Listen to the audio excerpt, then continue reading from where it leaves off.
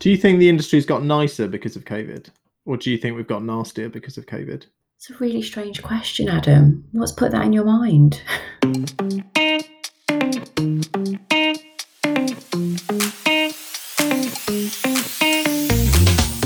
Hello and welcome to the PR Hub podcast. My name is Adam Tuckwell. And I'm John Wilcox. Before we start with the show, Adam, I've got a quick question. How do you like your coffee? I'm not actually grown up enough to drink coffee. I only like tea, but I hope when I'm bigger, I will like coffee. Oh, bless you. Well, Mick, it's a good thing we didn't ask the question during our interview today with our guest, Penny Mairoudhiou, who is the Group PR Manager over at Costa Coffee, now part of Coca-Cola, formerly of Whitbread. I think it's fair to say that is a high street institution on British streets. So, yeah, we spoke to Penny. A great interview, which you'll be hearing very, very soon. But before we go into that, we've got a problem, John. We do have a problem, Adam. Do you want to share with our listeners? Every episode, John, we encourage people to like, share, and rate the pod, and comment. Don't forget the comment. And indeed comment. And last time somebody did rate the pod, but they didn't give us 5 stars, and they gave us 4 stars, which made me question, what's the fucking point of that? What is the fucking point of that? At this point, I'm going to say. I'm going to use a ring that clip from Game of Thrones. Here it is. Shame on you, listener, who rated us 4 stars out of 5.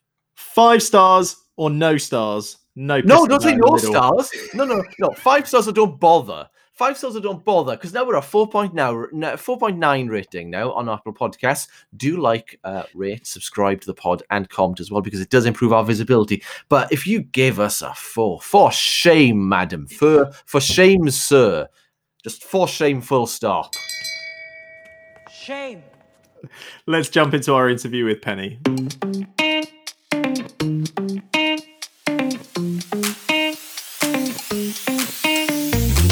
I was 10 years old and I walked into the living room and my mum had Absolutely Fabulous on. And I was like, who are these women? They're wearing designer clothes and they're shouting about Lulu and they're drinking, Bolly, and it's just so glamorous. And then my mum said I kind of switched overnight into a mini Adina and became a bit shouty. And then eventually in my teen years turned into Patsy. And then it was kind of game over. And then that was it. That was my career, my journey into PR. I thought it was going to be all ab fab and champagne and client lunches and, I was going to say, Penny, at what stage on your first day did you realise it wasn't like that? Oh, God. Well, I mean, my first agency job was, I think, January of 2006. And it was B2B tech. Oh, my God. It was the wrong. That's John's beat. Careful. That's John's beat. That was my first experience in was agency as B2B. Yeah. I worked at Mairoudhiou, so I'm not sure if they're still going. And I'm really proud of myself, actually, because I came, I think 21 is pretty young. And I moved to London. I didn't know anybody here. My mum's family were here because my mum's born and bred Londoner, but I didn't know anybody else. I didn't have any friends. I didn't really know how to kind of do that. And I took the job because it was the first job that was offered to me in London. Actually, what I should have done was go to other places and interview. I was just desperate to get into work.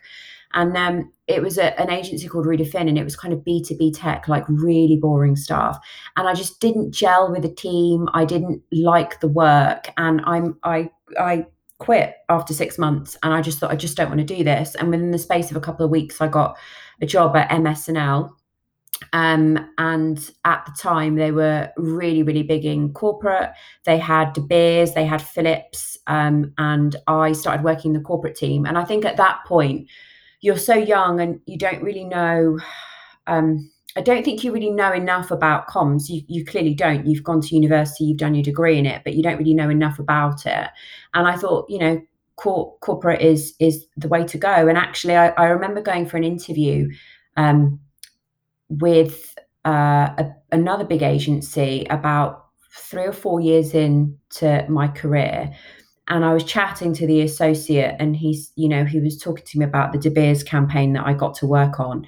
And he said to me, Penny, you won't know this now, but when you look back, you are going to say to yourself, that was the best campaign that you've ever worked on and the best experience that you'll ever have. And some people never get that chance. And he said, I'm an associate and I've never had the opportunity that you have. I was working on an account that was a multi-million pound account.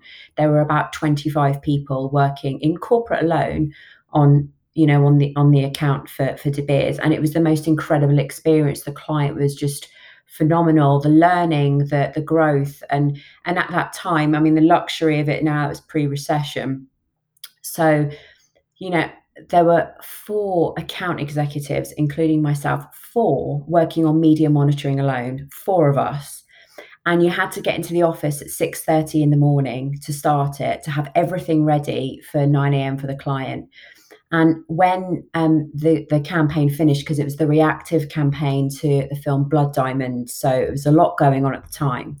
And the client said that the service that we provided, particularly around media monitoring, was like nothing they'd ever experienced. And just that level of service was amazing. I wasn't thinking that on Boxing Day when I had to get up and sit at my parents' big, massive PC in the dark trying to do media monitoring at that time in the morning, and having my grandpa just going to me, what is it that you're doing? Do you sell boats? And I was like, no, grandpa, this is media monitoring for a big brand. And it's still not to get registering. So that was my foray. And I sort of, stayed in corporate, and then actually started transitioning into consumer brand. And actually it was really where I sort of cut my teeth at Good Relations, where I kind of came in at sort of a manager level, where I had the luxury of working both corporate and consumer side. So I got a lovely bit of both, and I'm really glad. That was a great role, because I just got to split it, and I got to do a bit of everything and what I loved, and I got to work with really lovely clients and great people. What proportion of your work is really sort of planned strategic campaign work, and how much freedom do you have to be creative on short-term projects or be very reactive to the news environment? What does your sort of PR outreach look like for Costa? I've forgotten what it feels like, Adam, to be honest, over this year. It's been super reactive of late, but do you know what? We have a number of campaigns that we have to respond to a year. And what I would say is that we work into a really amazing team that allow us the flexibility and creativity to just kind of lead it. My boss at the moment is very much like, I trust you. What do you think will work? Tell me, how do we run X for whatever it is that we're doing? How do we launch Christmas? Whatever it is, the trust is there, from her to make that decision. So I think that we're very lucky. I think as the brand has moved from challenger to mature in this market, we're the nation's favorite, and we have been for 10 years. We're very, lucky to have that, and we work really hard for it. But with that comes the fact that you're a mature brand, and we're also owned by Coca-Cola. So there is a level of looking at risk versus being reckless. And with my experience, I understand what it is to be reckless, but actually it's taking, again, the stakeholders on that journey for them to see that they have the trust in you to, we're going to take a small risk, but actually it's not a Paddy Power thing. Funnily enough, I was presenting my updated strategy to the business, and Paddy Power was a case study in that, of like, this is on the riskometer, this is where that sits. And serving fake horse meat at the Cheltenham Festival, whatever it was, that was brilliant, absolutely brilliant. But that is kind of not where we play. But Adam, we have a fair bit of leeway to do whatever we want to do, and I think we have the bread and butter ongoing of like MPD that kind of runs throughout the year where we've got that. But then we have a level of this year's been. I think this year's I don't even say the word blip, but this year's been complex in terms of we've had to be really quite reactive, and we've had to put in campaigns that were not scheduled for this year, and we've just rolled with it. Yeah, no, that's fair. That's definitely fair. I think we've all had to make adjustments this year. For sure, professionally and personally. You've touched upon both the previous parent company and the current one, Whitbread, Coca-Cola. Obviously, Whitbread, much more sort of British organisation, part of Coca-Cola. Well, Now Costa's part of Coca-Cola, massive global brand, probably very stuck, I would imagine, very stuck in its ways in terms of its comms. Are there now, X number of additional levels of approvals? Does it have to go stateside? Is it just, what's that shift like? I must say, I think there was a level of apprehension when Coke acquired us. It was a really unnerving time. And actually, as it happened, I was away, and then I saw a text. I saw a Sky News alert on my phone that we'd been purchased by Coca-Cola. Obviously, they couldn't tell me because you can't do that. It's illegal. And it was really unnerving. And I just thought, I'm not sure about this. I don't know how I feel. And James Quincy flew over from Atlanta to speak to us, and he's done that a couple of times. And there is, I think Coca-Cola have been absolutely incredible. I feel so happy that they were the ones that bought us, because they are the ones that are driving us, helping us grow, helping us understand how we can develop as a business. That's their role to do. But actually, on a day-to-day level, I'm sure there is, of course, this accountability for Jill, our CEO, and Neil, our MD, into Coca-Cola and some of the things we have to deliver. But we're kind of cracking on, and where we have the ability to tap into Coca-Cola and their expertise, we will. So I've worked with them on a couple of projects so far, on a couple of joint things that we've had to pick up on, and they are just honestly fantastic. It's just, I think, a ready drink versus in store is such a different experience. But again, they just let you get on because there's the trust there, and they know that we're the experts in leading our brand, and that's what we do. So again, couldn't ask for any better, really. You touched on lockdown earlier on, Penny, and talked about this year being not which one or two. One like no. Let's all just merge it all into one. How has that impacted you and your team, and that idea of being able to work with those two colleagues that you mentioned, bounce ideas off each other? How's that been for you in house? And I wonder whether you think that experience has altered the way in which you also work with your agency partners and what you get back from them. So the majority, I'm saying this as a generalization, but the majority of brands that I know of don't have offices in London, and their offices are usually on business parks in wherever. Ours is in Dunstable, which is near Luton. So actually, we'd kind of go into the office maybe once a week. Then the rest of the time we're working remotely. So either working from home, working from one of our agency partners, meeting in a coffee shop, and just doing whatever. But actually, the business is very set up to work remotely. And I think that's where Costa's kind of landed on its feet from a support center point of view, because everybody's so agile anyway. We're kind of used to this, right? Okay, fair enough. 5 days a week, sitting in the same place, day after day. Yes, of course not. What I think has been really interesting is, pre this, we didn't lean on digital so much. So we weren't going on the likes of Microsoft Teams or Zoom or whatever. We weren't doing that. We were putting phone calls in.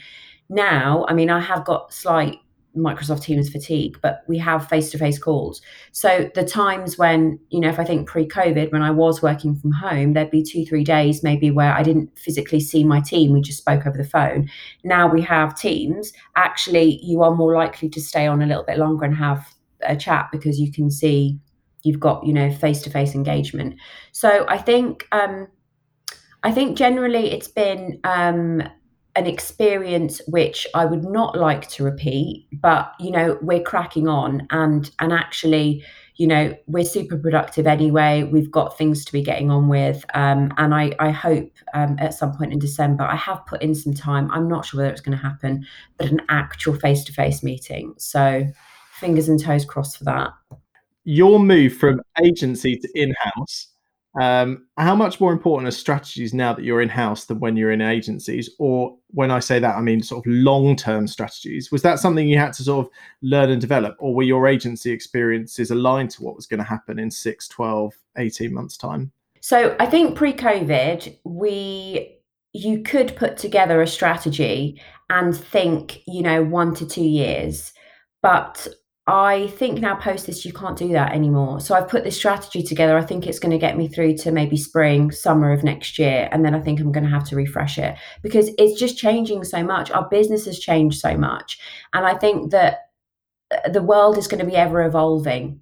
And we're leaning into things like technology that we wouldn't have done, so much of before. So we've done it over the last 6 months. We have ambitiously rolled out collect within our stores. So prior to lockdown, prior to COVID, you could get a coffee in a store through your app, which would be absolutely fine.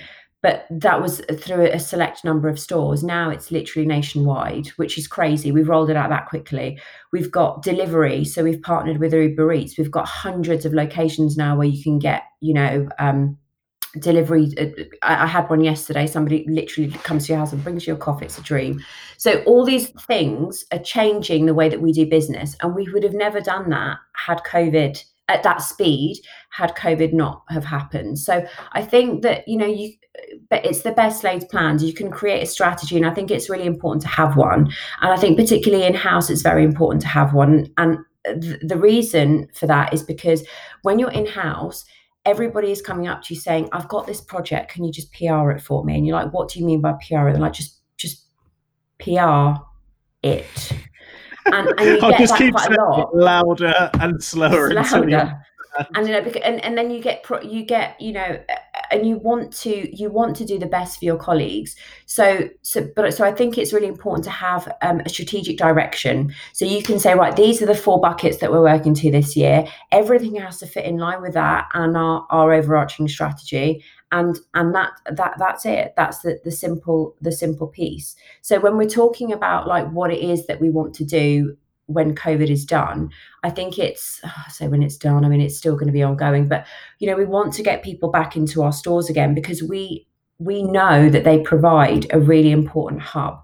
And I think if we ran a project about a year and a half ago called Chatty Cafe, and it wasn't our initiative. It was an initiative created by this really lovely woman called Alex, where she felt really quite lonely after having her 3-year-old, and the 3-year-old had a tantrum in a coffee shop, and she didn't know what to do. She really just felt rubbish. And actually sitting next to her with this little old lady, they got chatting, and then she came up with the idea of Chatty Cafe, which is a table where it's signposted. You're able to have a connection with somebody that you've never met before, and it's just a really nice way to pass the afternoon.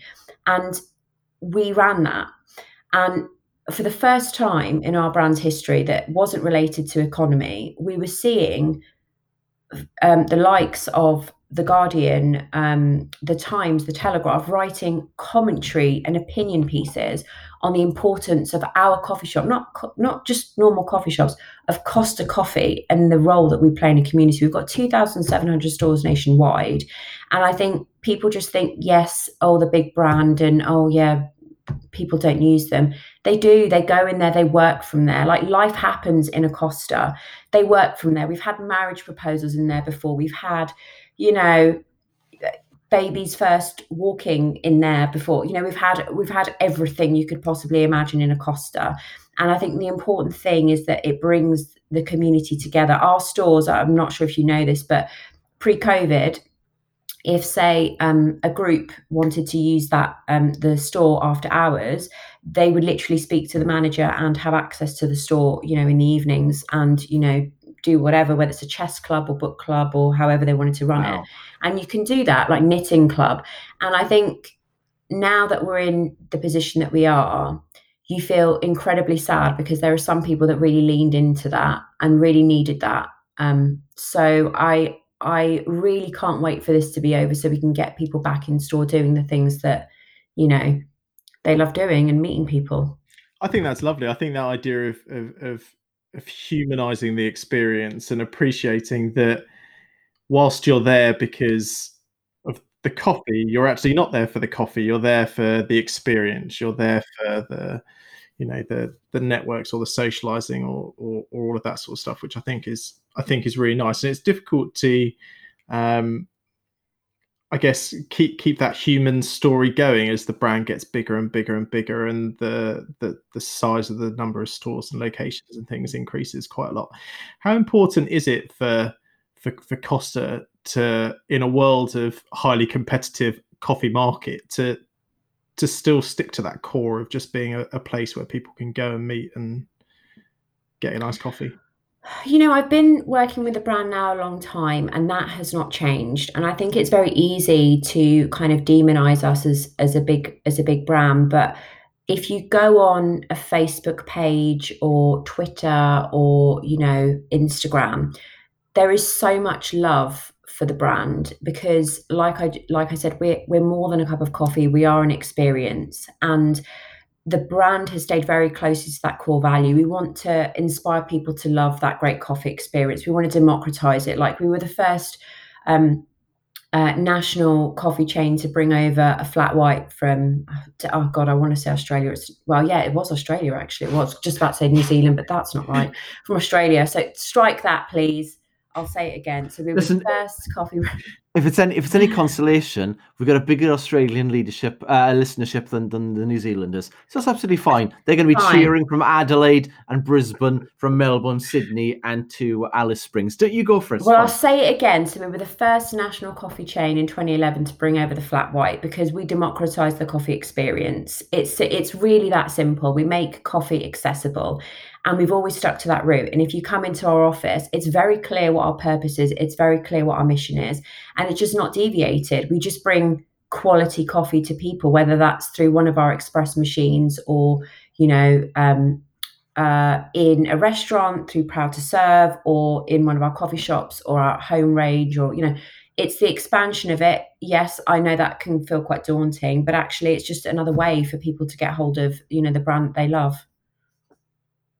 Fantastic. What would you say that the 2020 situation is that a worst case example of crisis comms for you guys? I mean, you said you've landed on your feet in terms of setup. You're able to work remotely. You were working remotely before, but in terms of the actual substance of your planning, of your strategy, of challenges for the brand, is a national lockdown and how that affects your stores, your Costa Expresses, and all that sort of stuff. Is that probably? I don't imagine that global pandemic was in the folder, in the crisis communications folder, in the cabinet. But is it a worst case scenario for you guys? Do you think? I think COVID for every single brand in the world, threw the playbook out the window, through every strategy, every plan out the window. If there was a plan in play, it was either accelerated, like I've spoken about digital, that was accelerated really quite quickly, or it was put on the back burner and other things were put in. So with lockdown number one, it was a very different situation. I don't think anybody knew what to expect, and quite rightly so. And in line with every single other brand out there, we shut down our stores. And actually the government guidance was you can open your store in the way that we're operating now. So you can either take away, get it from a drive-through, so you pick up there, or delivery. And our express machines have pretty much been open throughout the entire pandemic. So it has thrown operational challenges in. And what I will say is that our operations team literally worked 24/7. 24/7. I was on a call with them. I remember walking through Epping Forest at like 8 o'clock in the morning on a call with the ops team, working through the number of stores we were going to get open and when. And we started out with 4 stores to open out of the 2,700 after we closed them down. And I think, like I've said to my team, or when we've been speaking to, the marketing team or beyond, you just kind of roll with the punches. There's nothing more that you can do. So you just have to roll with it. So in terms of the PR approach and the way that we wanted to take that forward, we could only go on what we've kind of initially been given. So the first round of comms from us that came out was, we're closing down, working, in line with government guidelines. Pretty much that was it. And then the next point was reopening. So the priority for us, first and foremost, was explaining to our customers and our store teams that we were a safe and secure place as could possibly be. So this is how we were going to safely do that. So, it was really important for us to go really hard on our safety, health and safety, messaging.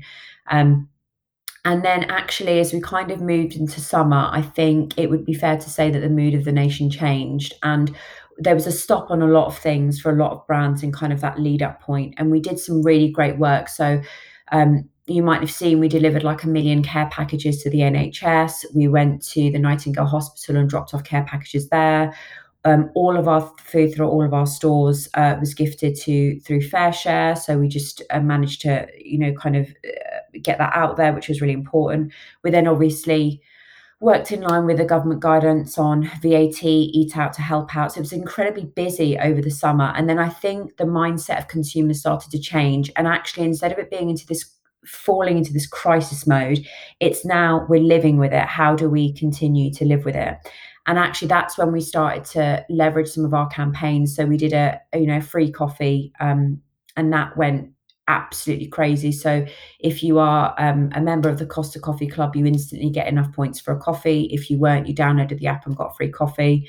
And that was really fun, actually. It was a really, really fun program to work on because there was so much excitement from the team to be doing something where you don't hear the word COVID for a few hours. It was all about, doing something fun for the consumer, and nothing is more fun than a free cup of coffee, right? Especially from the brand that you love. So it was a really great experience. And then actually, as we've kind of moved into September and Christmas, new MPDs come in. We're talking about our campaign now, Christmas campaign, which is Savouring the Moment. We are fast running out of Terry's chocolate orange. I'm guessing that's down to, my colleagues that love them, your colleagues that love them. But it's been a joy, and I think for me this year, I say it's a shame I'm on your podcast now, because the plans, I think, as we come into the next part of next year, because I think we kind of know where we're at, are really exciting. I'm really excited to get moving on them, because I'm all about creating something that is credible and authentic to us and is completely ownable. Because I think I just hear too much and I get too many decks from agencies where any of the ideas could belong to any brand, really, and they're inauthentic. And if I get one more creds deck telling me to shut down all of our stores, I will start naming and shaming them on Twitter. So I'm curious to talk about that just a little bit in terms of the agency relationships and pitching and things. How easy was it for you to adapt to sitting on the other side of the table when it comes to selecting agencies? You know what? I think PR sometimes can be really PR. I think it can Says the lady who watched Ab Fab. I know. Gosh, here I am now, champagne lifestyle, lemonade budget, but yeah. It's Coca-Cola budget. Coca-Cola budget, yeah, that's what Sprite budget. Sorry, Sprite. The Sprite budget. I think that the transition was difficult to begin with, because I think you doubt yourself, because I think that you go through your agency career with, I suppose, in-house being the golden goose, and you think it's what you want to move into. But, hearing Lee talk about his experiences and talking about, because he's obviously not been, he wasn't in agency. And he said, sometimes I don't know how agencies put up with clients. And I think throughout my career, I've had a few clients that have, been quite tricky. So I was very keen on making sure that I was really fair, really clued up. And my feedback to an agency was never no. My feedback was no, and this is the reason why. And this is the reason why this idea won't work. Like that, what's that grounded in? Like where does that come from? And I've really, really worked hard to do that, because I never want to be the type of client that either makes somebody cry, makes somebody miserable, or that just is the one that people, get drunk on Friday drinks day trolley and they're all, laughing at you because you have, you're a complete diva. So I think it's just really important to give agencies really solid feedback, be really balanced, be really fair and really constructive.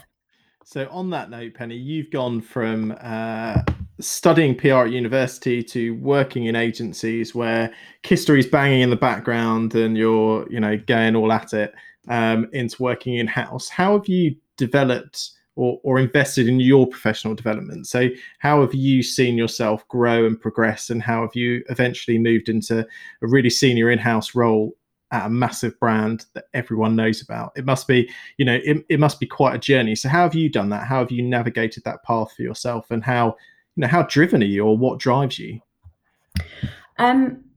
I think it would be fair to say that I am really ambitious. I love what I do. I love the brand I work for. I wake up, I genuinely do wake up every day and think, oh God, I'm so lucky. I really am lucky.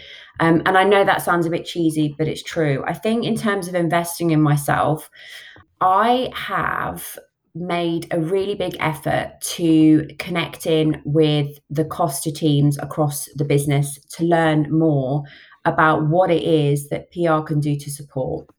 So the frustration I have with agencies, and now it's the light bulb moment, is that whenever you get presented an idea or a strategy, it is not driven at all in the business objectives.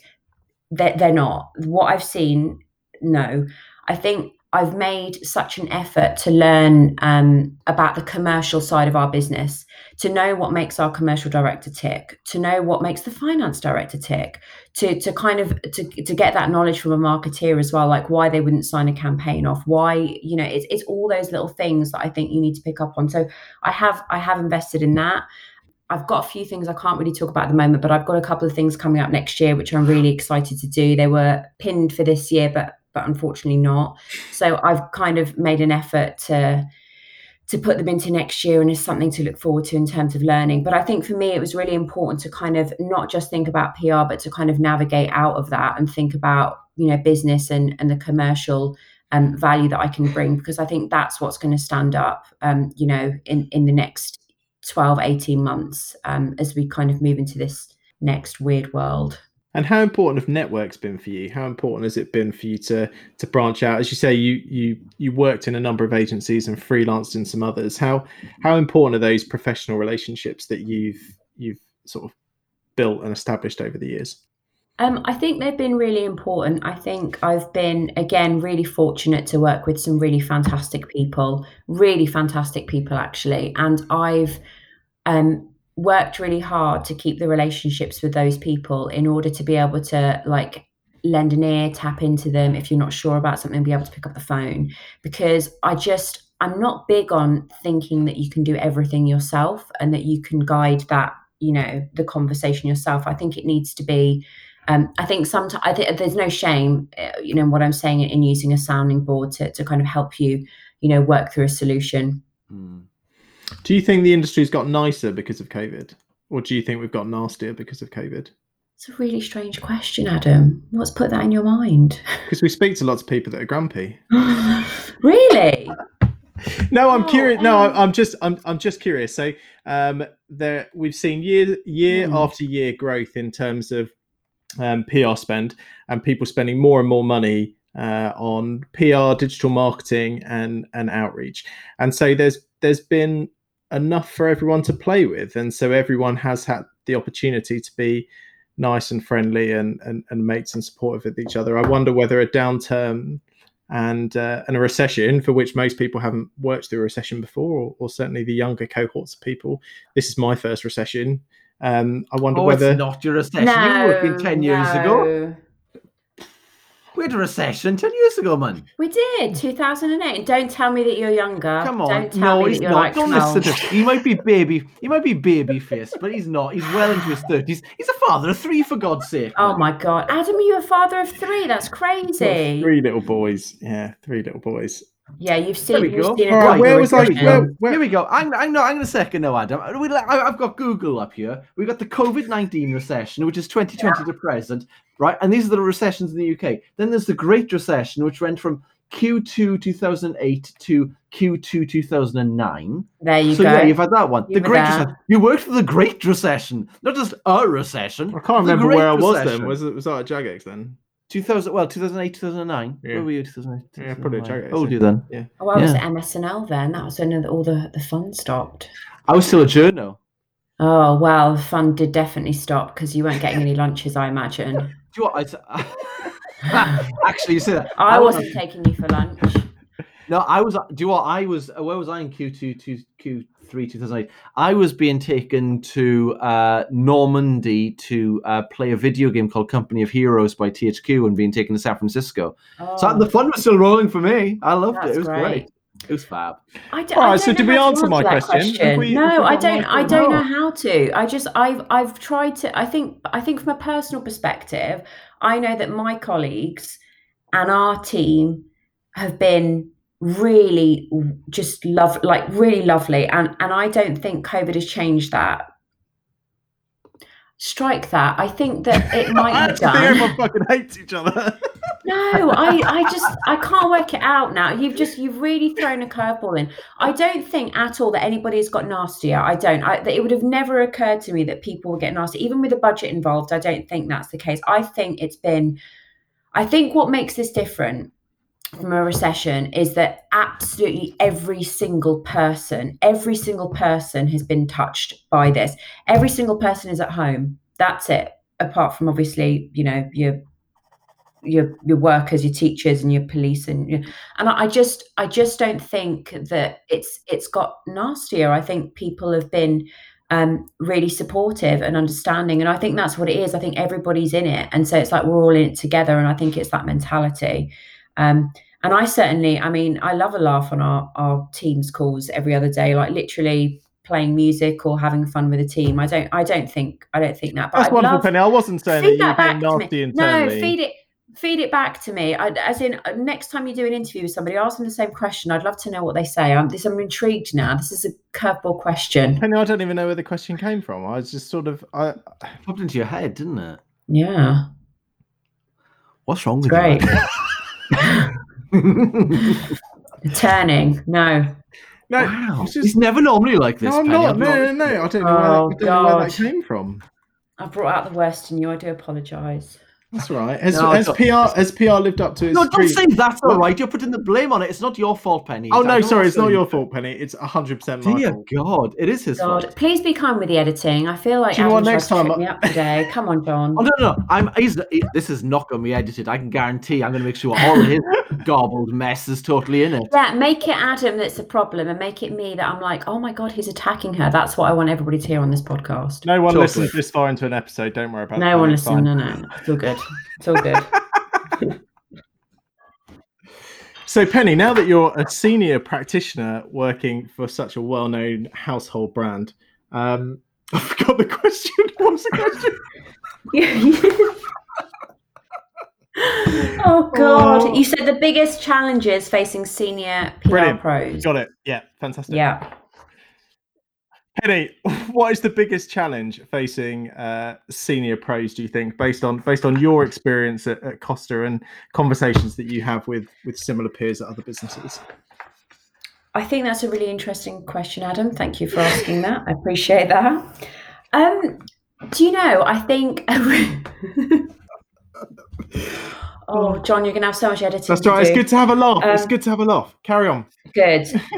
We'll break it. I'm going to make you re-ask me a couple of the questions. So I'm not happy how I answered them. That's just my Gemma Collins diva moment. So anyway, on the biggest challenges, I thought this was a brilliant question, and I couldn't come back to you with one answer because I feel like there are quite a few, but it does keep coming back to this one theme for me, which is relevance.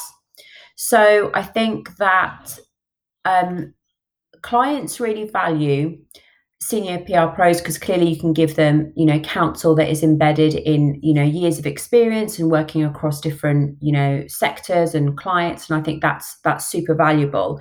I think where relevance comes in, and I think certainly what I've seen over the last sort of 2 to 5 years is digital and social have really just exploded. So you've got Snapchat and TikTok and the Twitter, as my mother would call it, and Instagram, the Twitter and Instagram, and then you've got this whole bubble of influencers, and I think that poses quite a a big challenge in terms of relevance, because I certainly haven't listened to any music beyond 2005. So I'm trying to make sure daily that I'm completely relevant. And I think, my team, Helen in particular, who's a little bit younger, she's, every day we're talking about like TikTok or rappers or whatever. And she's like, oh, Penny, have you heard this? And I'm like, his name is ASAP Rocky, ASAP Rocky. I don't know. She's like, okay, we'll leave that one there. But it's really important, because I'm not, I think particularly with creativity and with giving counsel, and particularly to the internal team, if I'm asked tomorrow by, our senior leadership team to be able to talk about, the benefits of using TikTok, or how we'd integrate that into a campaign, or I think you need to certainly develop that, and that's something that we're definitely doing more of as a team. And I think it's that relevance part again that comes into how you hire, because I think that the talent that's coming in now and the people that are coming in, I think they are fantastic, because they've got something called confidence, which is not what I had. I just had a gob on me, and it took me so far. But I think the PRs coming into the industry today are so much more mature. They are so socially savvy. They are very aware of what they want. And interesting, when I've been sat in front of them and I've been interviewing, and this goes back a couple of years pre me having my team together, they're very clear on who they do and they don't want to work for. So they, and interestingly, I was having a conversation, it was with Kat at One Green Bean, who's the MD there. And she was, saying, and I've experienced this as well, it's about, they want to work for a brand with purpose. And if you sat in front of them and said, okay, I want you to work for, actually, I won't name a brand, but X brand, and they're not particularly, environmentally friendly or whatever it is, their response will be, oh no, I'm not, I won't work on those. That's not who I am or what I do. And I think actually, I love the confidence of the ability to be able to say that, because I think back in the day when I was coming up, it was, yes, sir, absolutely, I will work on those, I will do whatever.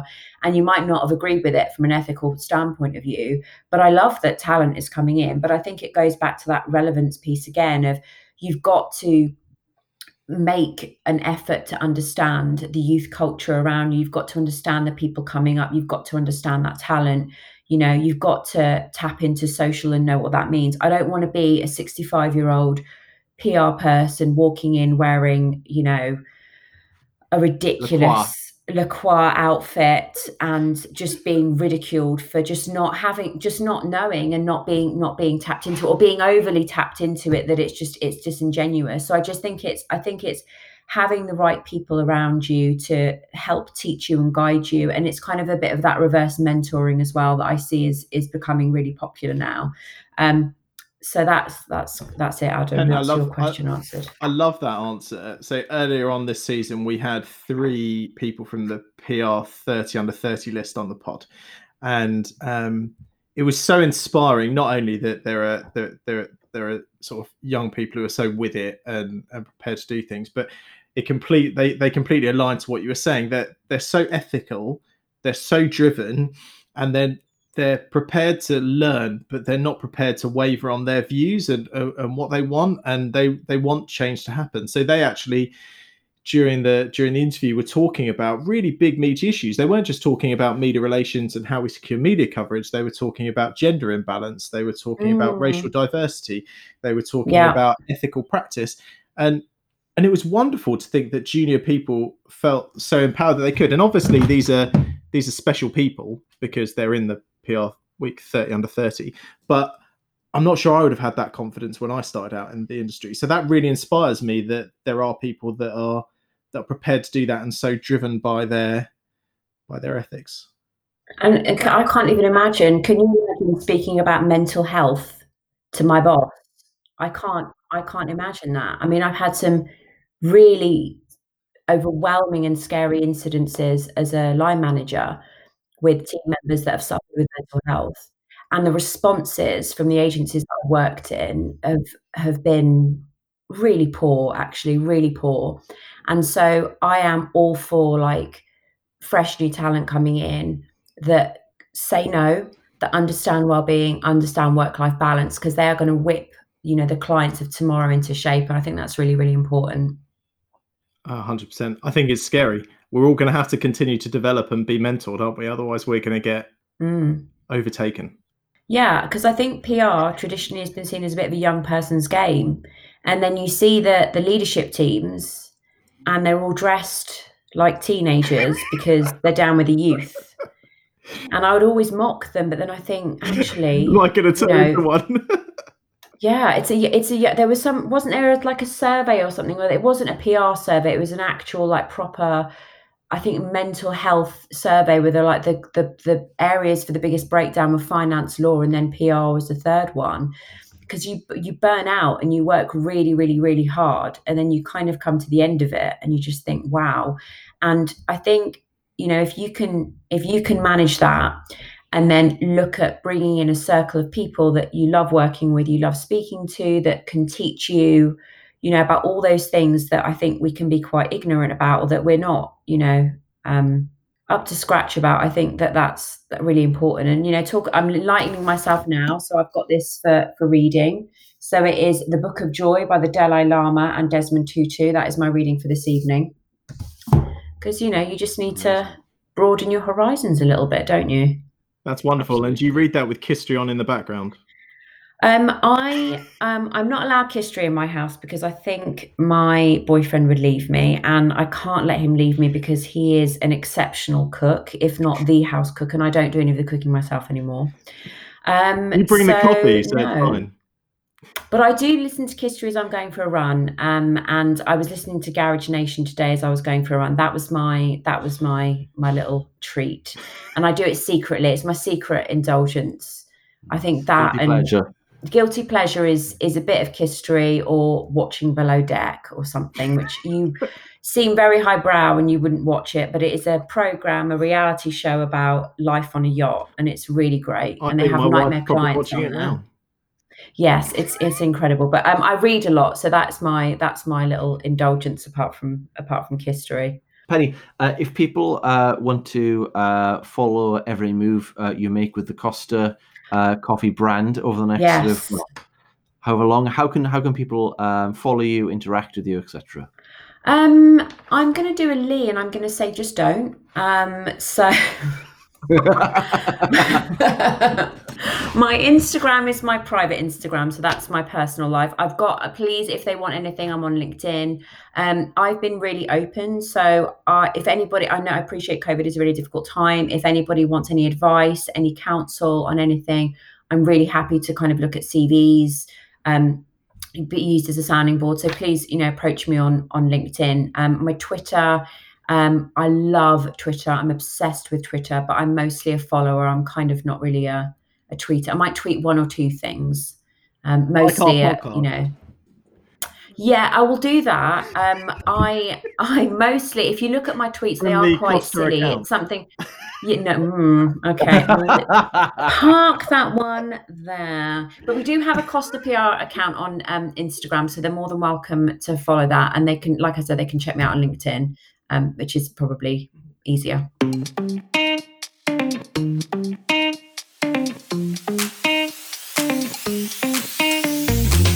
Thanks to Penny Mairoudhiou from Costa Coffee for being an absolutely brilliant guest on today's episode. As ever, you can follow us on Twitter at PR Hub. You can follow Adam at Adam Tuckwell, and I'm at John Wilcox _. Not long until the end of the season, folks. In the meantime, don't forget to like us, rate us, comment, and all that sort of jazz. We'll see you very soon. Bye-bye. Shame.